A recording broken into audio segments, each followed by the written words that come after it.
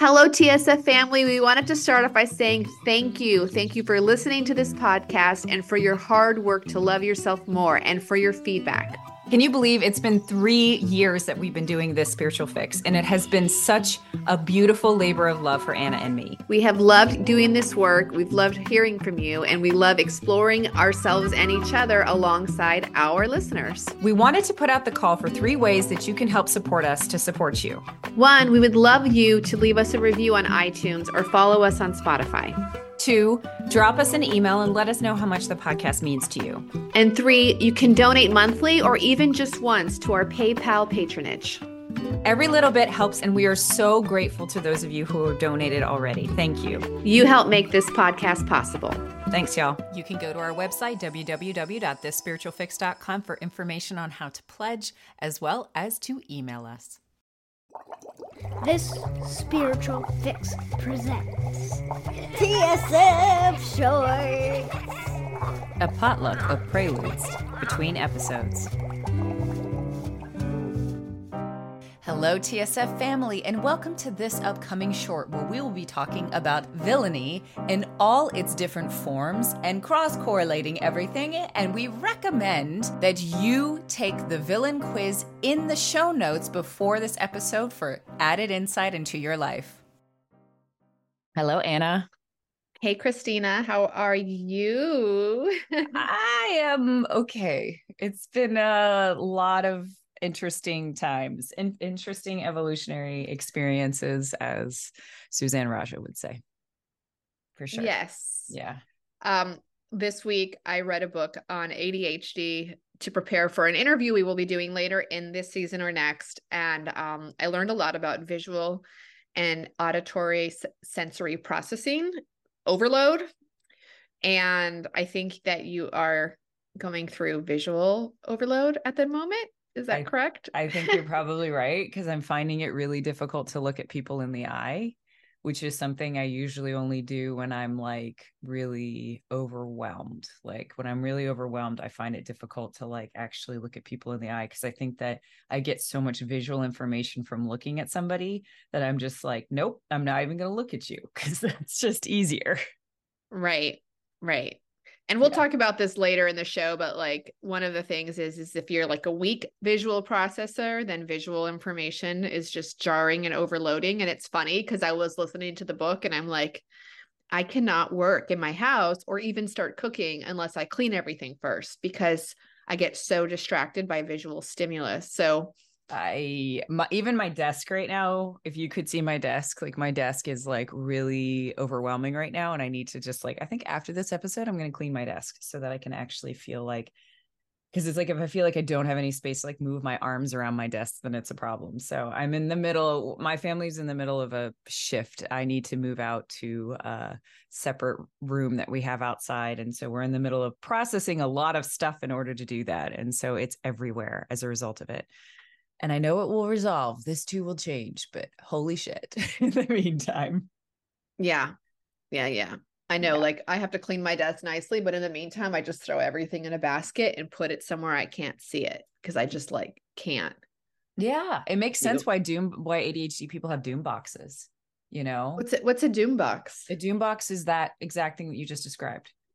But never actually going back into it again. Oh, I go back into it eventually, but yeah. Right. But that's the idea. Like I used to, my dad was like, you need to clean up your room. And I would be so visually overstimulated. And actually now I'm thinking about that my kids are probably having the same experience. You like walk into a messy room and you're so visually overstimulated by it being messy that you can't even begin to clean it up, because you're just like, holy shit, I can't do this. I can't handle this. And so, that's really interesting. Now I'm like, I'm totally spinning off into another thing that we weren't going to talk about in our short today. No. I'm just like, yeah, but I think that there's something to be said about like consolidating mess into a space, even if you can't put it into a box. Like I used to just chuck everything into a box when I was a kid. Didn't matter what it was, just to get it out of my space, because I was told to clean up, and I was so overwhelmed by it that I just like, I would put it in a box and put it in the attic, and there'd be like old sandwiches in boxes. Oh my Lord. Oh my gosh. The visual of Anna just now like being like, oh God, visceral. Yeah. Yes. So speaking of which, though, it was really funny that we're talking about me being a kid, and the I sent you a TikTok the other day, which we'll put in the show notes, but I just sent you a TikTok the other day, and it was like the person was like making the statement, you cannot get in trouble with other adults.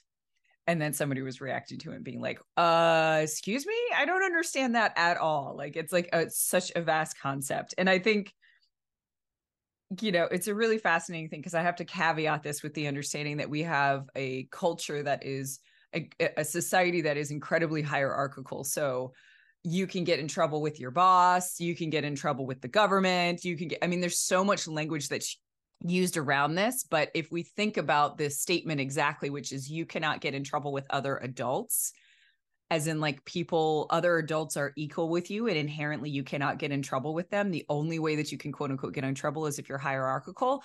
That's when the statement becomes like, holy shit. What do you think about that, Anna? Well, I watched it too, and I was just kind of mind blown because I started realizing like all the way that I fear getting in trouble with my peers in like really stupid situations. I can't explain it, but like sometimes I'm honest to a fault and I over explain things because I was like, I don't want to get caught in a lie. Like I not in a lie, but like it's just sometimes easier to just omit things than just to go into detail that people don't need. Like why I suddenly need to pick up whatever at 5 o'clock instead of 4 o'clock. They don't need to know all the reasons. And then I like over inform them because I don't want to get in trouble with them for being dishonest. And it's so annoying. I'm just noticing a lot of like, am I in trouble? Am I going to get in trouble? Do I need to ask for permission for things? It's just so weird. Yeah. Yeah. It was so funny. I was talking with a client the other day, and I usually see them every week. And she was because she listens to the podcast a lot. And she was like, I heard you once say that when people don't respond to you, you feel like you're in trouble. And she was like, and I was so worried that when I didn't book with you for a week, that you would think that you had done something wrong. And I said to her, I said, I definitely had like 30 seconds of that, of being like, oh my God, did I do something wrong? Because it happened to coincide with something else that was happening. And I'm feeling a lot of imposter syndrome, which to me is like this idea of getting in trouble, like you're getting found out, like you're getting, it's like that greater feeling of feeling like, you're in trouble because guess what? You're pretending to do something you can't do. I've been feeling that a ton. But it was funny because I was like, in the context of my clients, I recognize that part who's like worried that I'm in trouble or that I'm getting found out does come up. And I appreciated that she could reflect that. She was like, I was like, yeah, there's definitely that part. But then the predominant part of me is mature and recognizes that like everyone is free to their own will and they shouldn't feel responsible for other people's feelings or even necessarily communicating to make someone feel better. Like we're all just need to be in our spaces to be mature about that. But it was interesting because that came up this week. And I said to her, I said, can you imagine that you can't get in trouble with someone? Can you imagine that's a possibility, that if it's a peer and it's not somebody who's like over you or hiring you or a government authority or something like that, like you can't. Yeah. It's just, unless it's like judicial. Yeah. It's just. Right. But that's the thing. Like if you were to look up, and I tried to look up this concept on Google, and I was like, is it true that you can't get in trouble with your peers? And literally I had to look to like page 20, like who looks at page 20 of a search? I had to look so far back because it was all about what happens if you get in trouble as an adult. Like what can adults get in trouble for and kids can't? And then that's when I started to realize like that language is just everywhere. It's really everywhere. Like, of course, everyone thinks that they can get in trouble with their peers because you're constantly being given that language, right? Like right. Everyone's kind of infantilized a little bit. Well, there are consequences. Like if you treat a peer poorly, right, there might be consequences. They might not want to be near you anymore or whatever. Right. And I agree with that. And I think that the trick is that, I think that the idea of can I get in trouble is completely based on this idea that you see yourself as lesser to this friend, that your opinion is kind of lesser than, and they hold all the power in the relationship. Right. And I feel like that's kind of the crux of this, right? Yeah. Right. Right. Whereas for you, if somebody says a differing opinion and you choose not to be like, you take it, you may be offended by it because it's like different than you, or you feel like you've gone a long way into kind of forming your own opinion, and the other person has gone a long way into forming their opinion, and you guys have both ended up at separate conclusions. There is a decision, a mutual decision. Actually, it's not a mutual decision. It's a single person in that relationship can decide that they don't want to continue it. But that doesn't necessarily mean that the other person's in trouble. It has everything to do with you and your decision, right? Especially because assuming it has to do with them implies that you're responsible for the other person's opinion and you have an ability to change their opinion, which is really freaking rare to do. So that getting in trouble totally relates to everything that's been going on in my world. And Anna, you are going to contribute some amazing things about kind of the idea of villainy, right? Right. And I distinguish villainy as, imagine that the hero and the villain are on the same story. They have the exact same story. And there comes a point in the story where both the hero and the villain have an opportunity to do something bad in order to, quote unquote, bad, like that harms others, in order to kind of get what they want. The hero does not take that road and the villain does. And that's kind of the distinction, right? So that's my kind of context for the difference between them. But go ahead, Anna. Okay, well, I wanted to talk about, Christina's working a lot on villain stuff, and she's going to have a villain workshop coming up at the end of this month, November. Yeah. And I'm taking the course. I'm so excited to do it. And anyways, I saw this book yesterday and I was like, Christina, look at this book. I feel like it relates a lot to your villain stuff. So basically, if you're on Reddit and you like to read the relationship sections or the am I the asshole sections, very many times when there's an abusive person in the relationship that's asking the questions, people will post this book, and it's called Why Does He Do That? Inside the Minds of Angry and Controlling Men by Lundy Bancroft. And the book, you can actually find it online for free, and I'll put it in the show notes, because apparently the author is so concerned about people being abused that they wanted to make this book available to anyone for free. So you can buy it or you can access it online. Anyways, I keep seeing this book show up like over and over and over again. And thank God my husband is not abusive, and I never felt called to read the book for that reason. But I was curious about the book because it gets posted so often in Reddit, and everyone says, oh my gosh, every victim of emotional abuse or narcissist abuse should read this book. So anyways, I pull it up, just scrolling through it, very interesting. And I thought that I would go over the types of abusive men, because the author, and I don't know if Lundy is a man or a woman, I don't know, but Lundy talks about the different types of abusive men. They all have a lot of things in common, but then there's these characteristics, like these stereotypical types. And I just thought I would go over them briefly of abusive men. And yes, women can be abusive too. And I am trying my best. And I know how sexist it comes across that I'm only talking about abusive men here, but this is what the book is about. And we go. And Lundy, just so you know, Lundy identifies as a he, him. Oh, and Lundy is a he, him. Okay. So the first type that he talks about is the demand man. The demand man is highly entitled.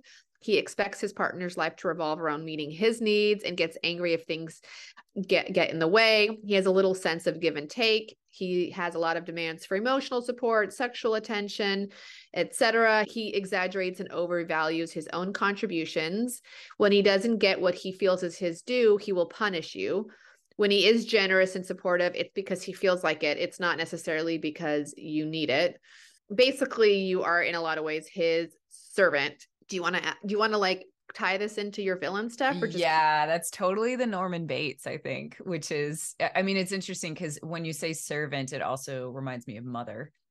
Right. And I also think that it's interesting that they're identifying all of these as men, whereas I feel like women can probably do it too. I think that at one point I did this back early in my relationship, but like, because I had totally had the eternal child, the Norman Bates, which is this idea that like you're meant to be like, you're the center of your world and you create a world in which you're the center of it. So you have somebody who's constantly catering to that. That's really interesting. Okay. And then the next one is Mr. Right. Mr. Right considers himself the ultimate authority on every subject under the sun. You might call him Mr. Always Right. He speaks with absolute certainty, brushing your opinions aside like annoying gnats. When Mr. Right's partner refuses to defer to his sophisticated knowledge, he is likely to escalate to insulting her, calling her names, mocking her with imitation. Mr. Right, in some respects, is less violent and less frightening than the drill sergeant, which I'm going to get to. Also, Mr. Right tries to sanitize his bullying by telling me, I have strong opinions or I like debating ideas.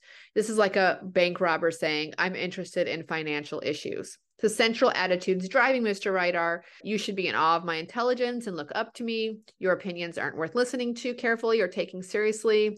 The fact that you sometimes disagree with me shows how sloppy your thinking is. If you would just accept that I know what's right, our relationship would be so much better. When you disagree with me about something, no matter how respectfully or meekly, that's mistreatment of me. If I put you down for long enough, someday you'll see. I totally dated. Remember I said I'm pretty sure I dated a narcissist? He was totally a Mr. Right. That's so interesting. And that's in my villain framework, that's the Nurse Ratched, who is willing to, it's all about, there's a lot of humiliation wound in there, right?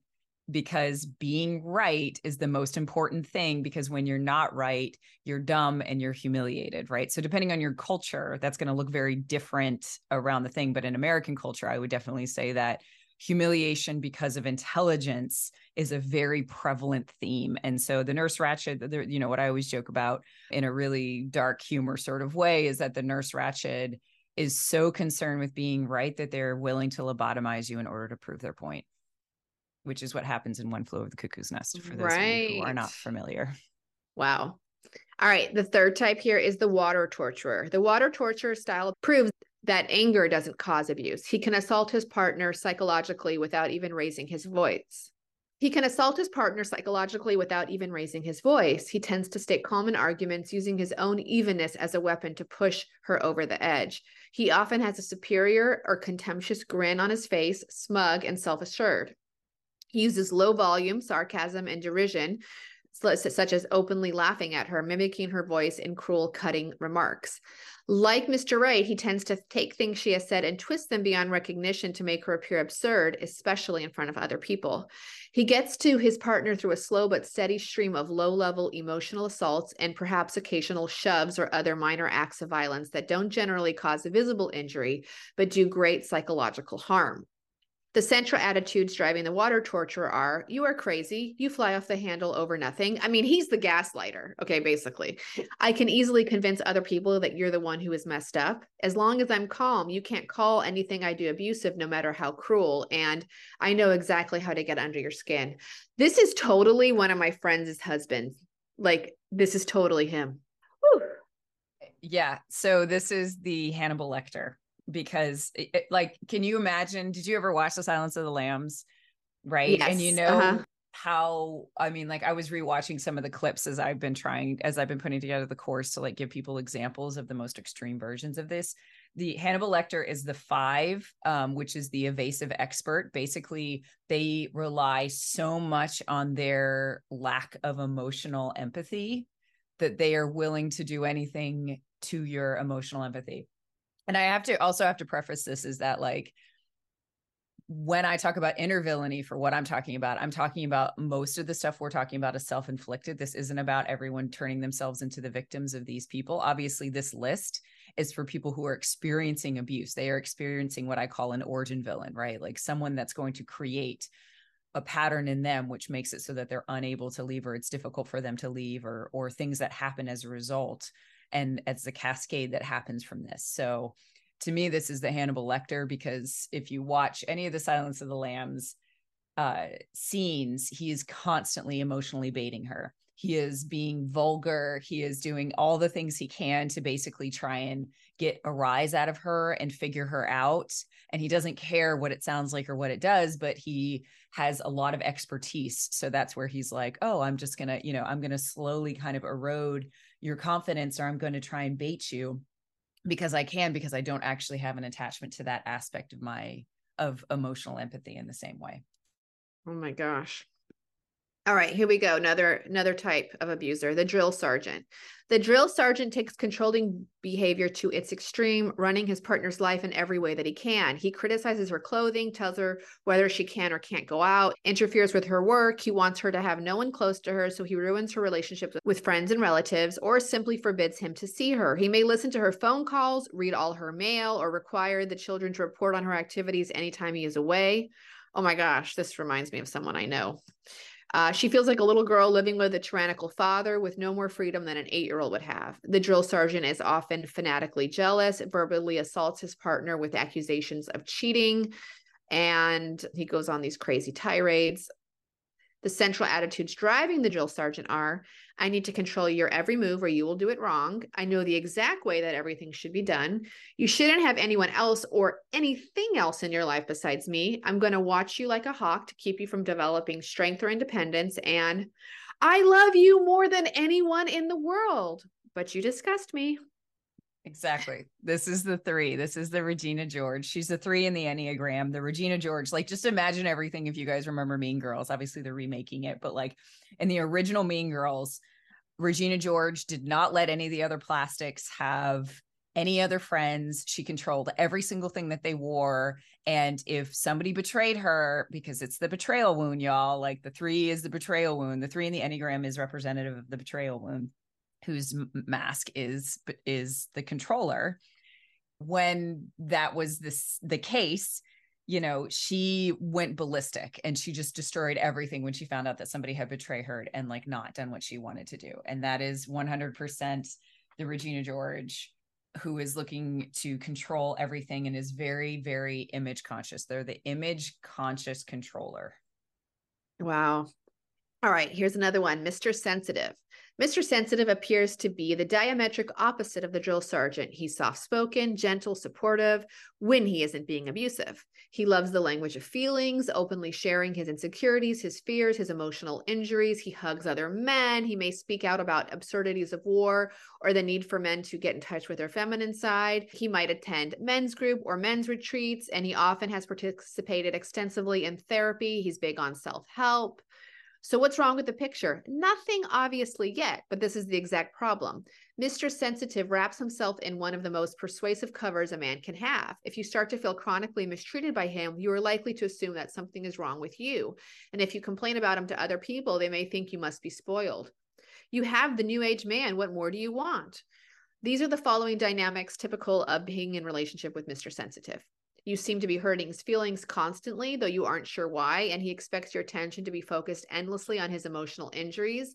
If you're in a bad mood one day and say something unfair or insensitive, it won't be enough for you to give him a sincere apology and accept responsibility. He'll go on and on and on about it, expecting you to grovel as if you had treated him with profound cruelty. 2, when your feelings are hurt, on the other hand, he will insist on brushing over it quickly. He may give you a stream of pop psychology language like, just let the feeling go through you. Don't hold on to it so much. No one can hurt you unless you let them. To substitute for genuine support of your feelings. None of these philosophies applies when you are upset with him, however. With the passing of time, he increasingly casts the blame onto you for anything he's dissatisfied with in his own life, and your burden of guilt keeps growing. He starts to exhibit a mean side that no one else ever sees, and only you see, and it became even more threatening or intimidating. This is totally me when I have PMDD to my husband. This is why this is the 2. Is it? This is totally me. Oh my gosh, my poor husband. I don't do it that much anymore, but like this is my go-to abusive tendency when I'm in a really bad place. Yeah. Oh my God. I feel really bad reading this. This is hard to read. This is the Darth Vader. That's me. I'm the Darth Vader when I took your quiz. Yeah. This is the Darth Vader. It's the 2. It's an abandonment wound thing. because, you know, in some ways there's a codependency to like figuring out, I mean, like what do we know from TikTok is that so many people with the abandonment wound are looking at self-help stuff. They know all the language of all of this, right? And so they're constantly trying to help and rescue other people. But when they reach their capacity, like whether it's in a PMDD time or something else, when they reach the capacity of helping other people, that's when they turn into this person. That's when they experience this like nothing's fair, right? Like it needs to now be equal. And it's almost a blindingness because of the fact that you feel like so many people have accrued so much debt to you that you now are allowed to call in the loan. Yeah. Oh my, okay. So here's some more, like, here's the central attitude blurb about it. I'm against the macho men, so I couldn't be abusive. So in my case would be, well, I'm a spiritual woman, so I couldn't be abusive, right? Yes. As long as I use a lot of psychobabble, no one's going to believe you that I'm mistreating you. I can control you by analyzing how your mind and emotions work and what your issues are from childhood. I don't really do that, but I can see that. I can get inside your head, whether you want me there or not. Nothing in the world is more important than my feelings. Yeah, that's how I will feel. And women should be grateful to me for not being like those other men. And mine is, I'm so awesome the rest of the time, so you should put up with my abuse for a few days every month. Right. Right. Oh yeah. my Lord. Oh, yeah. I hate reading this. Oh, God. I really need to take your course. Okay. All right. The player. The player is often good looking and sexy, or sometimes he just thinks he is. In the early part of a relationship, he seems head over heels in love and wants to spend as much time as possible in bed together. And he's a pretty good lover. You may feel lucky that you caught someone who knows how to turn you on and feel proud to be seen with him because he's hot. He doesn't say that. I'm just saying that. He knows how to make each woman feel like she's the special one, and yet at the same time keeps her off balance so that she never feels quite sure of where she stands with him. He tells each one of the women that he's involved with that they're lying about their involvements with him because they're jealous of her or because he turned them down or whatever. He tells each woman stories about how other women have mistreated him or shares other bits of information, largely invented, to make previous or current women in his life sound conniving, vindictive, or addictive to things. He breaks up with women and gets back together so that no one can keep track of what's going on.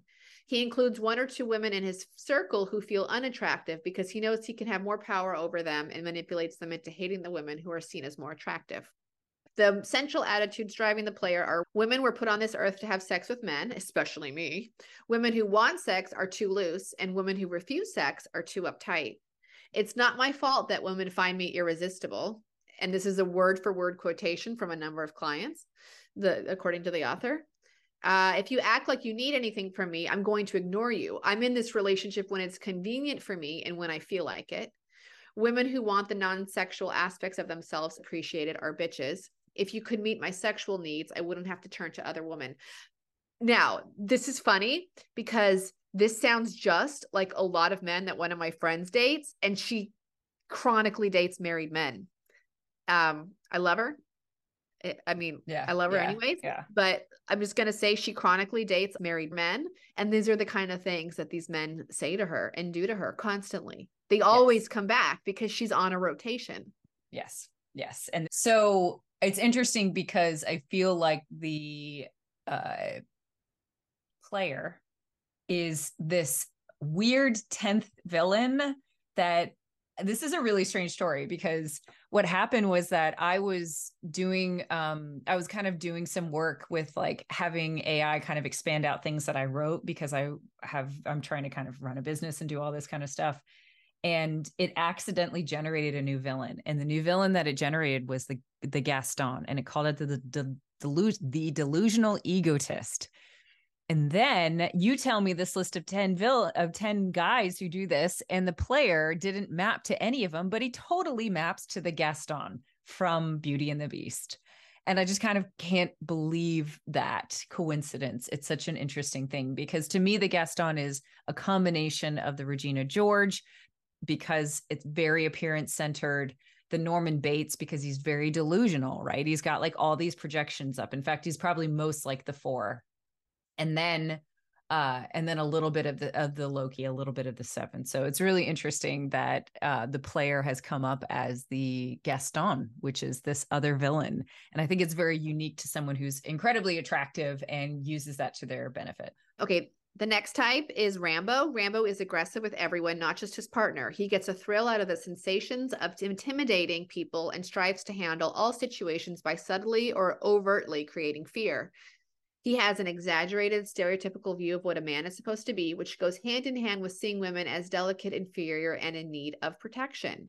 Rambo often comes from a home or neighborhood where he was the target of violence himself, and he learned at a young age to feel safe. He needed to be stronger, tougher, and less caring than everyone else. He has very little patience for weakness, fragility, or indecision, and he might even have a criminal record of violence, theft, drunk driving, or drug dealing. Early in the relationship, Rambo is likely to be loving to his partners, like most abusers. Because he lacks fear or pretends to be, he can make a woman feel safe and protected. This style of abuser can therefore be particularly appealing to a woman who comes from a violent home herself, or if you go back and listen to The Money Wound, seeks stability, emotional, some sort of stability and safety in life. The central attitudes driving Rambo are strength and aggressiveness are good, compassion and conflict resolution are bad. Anything that could be remotely associated with homosexuality, including walking away from possible violence or showing any fear or grief, has to be avoided at any cost.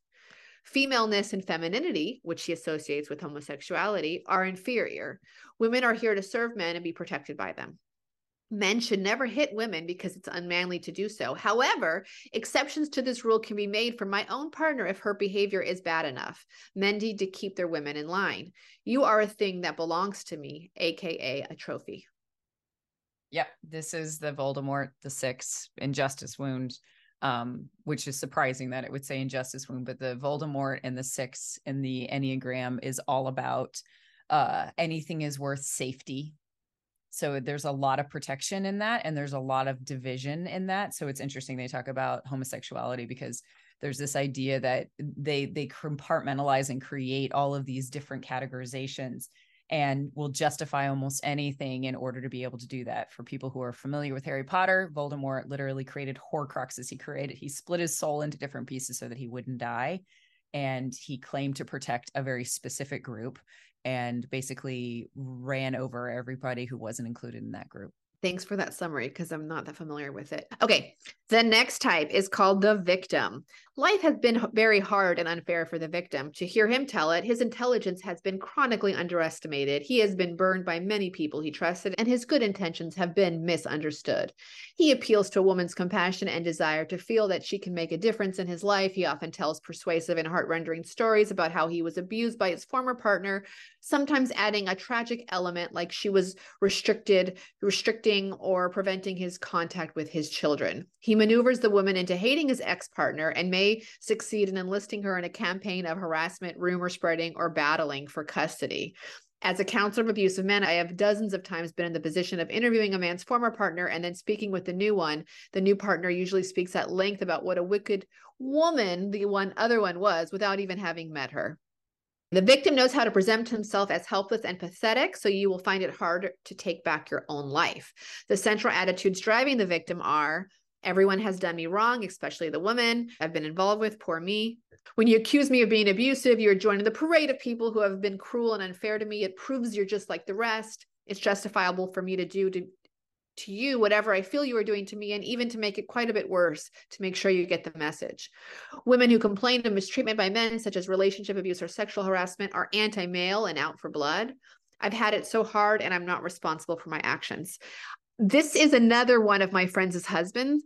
He constantly plays victim. When she's not around, he's constantly trying to get the compassion and empathy of other women while bad-mouthing his wife, who, by the way, is completely normal. Yeah. And that's why it's the Loki. If anyone's familiar with Marvel and why it's this villain, it's the hedonist. And again, it has to do with the separation wound, but it's this idea that, like, if anyone knows the story of Loki, he literally justified his glorious purpose because of the fact that he was like lied to and, taken away from his family. And like, he was the ultimate victim and therefore justified anything that he was going to do. Okay, here's the other one. The terrorist. I worked for a few months with an abused woman named Gloria who was wondering how much longer she would be alive. Her husband, Gerald, would glare at her, drum his fingers methodically on the table and say, "You have 6 months left. Things better shape up around here." 6 months. Her head would swim and her heart would race with fear, and she would plead with him to tell what exactly he planned to do with her at the end of that period. And he would smile and just say, "Just wait and see, just wait and see. 6 months, Gloria." Gerald had never laid a hand on Gloria in the 5 years they had been together, but she was terrified. That sounds terrifying. These are the central attitudes driving the terrorist. "You have no right to defy me or leave me. Your life is in my hands." Oh, these ones are like blatant abusers. This is God wound. Yes, go ahead. Go ahead. Father wound, God wound. Go ahead. Women are evil and have to be kept terrorized to prevent that evil from coming forth. "I'd rather die than accept your right to independence. The children are one of the best tools I can use to make you fearful. Seeing you terrified is exciting and satisfying." Whoa. Yeah, this is the Thanos, because it's this idea that like people inherently are bad, evil, and sinning, and therefore I call it the righteous bully. They feel completely righted in what they are doing, and they feel as if they're able to completely just be like, "Hey, guess what? I'm going to destroy half the universe. I'm going to like blink out half the universe because people are irresponsible and creatures are irresponsible. And it's my job to correct the imbalances. And I'm playing God. And like, I'm playing the ultimate father, God the Father, like the bad patriarchal God." Right.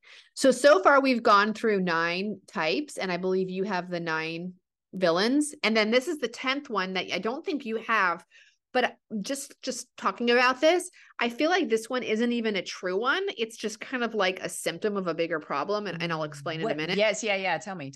This one is the mentally ill or addicted abuser. And this he says this last category is not actually separate from the others. An abusive man of any of the aforementioned styles can also have psychiatric or substance abuse problem, though the majority do not. Even when mental illness or addiction is a factor, it is not the cause of a man's abuse, but it can contribute to it. Whereas this one's, it's usually like the abuse stems as a result of the mental illness or addiction, right? So this is totally the nothing, which is the 9, because of the fact that like the 9 has to do with like not being able to believe that you are consciously creating your life. Right. So it's like this idea that like you can just escape and take a step back in your life. And addiction is one of the main ways you do that. So that's what I found as well, is that so many people have the 9. And once you kind of address the 9 in some ways, you're able to consciously like address the inner villainy that you experience in all the other ones. So I totally have this one. It's the 9th one. Okay. So this one says the attitudes driving the mentally ill or addicted batterer are the same as those of the other abusers and will likely follow the pattern of one of the earlier 9 styles above. In addition, they tend to present one of these. "I am not responsible for my actions because of my psychological or substance problems," or in my case, PMDD. "If you challenge," which is the mental illness. Oh my gosh, I do this. "If you challenge me about my abusiveness, you are mean to me, considering those other problems I don't have." Oh, I do that. "It also shows that you don't understand my other problems. I'm not abusive. I'm just blank, fill in the blank. Alcoholic, drug addicted, manic depressive, bipolar, an adult child of alcoholics, have PMDD, I have ADHD," whatever you want to add in there. Okay.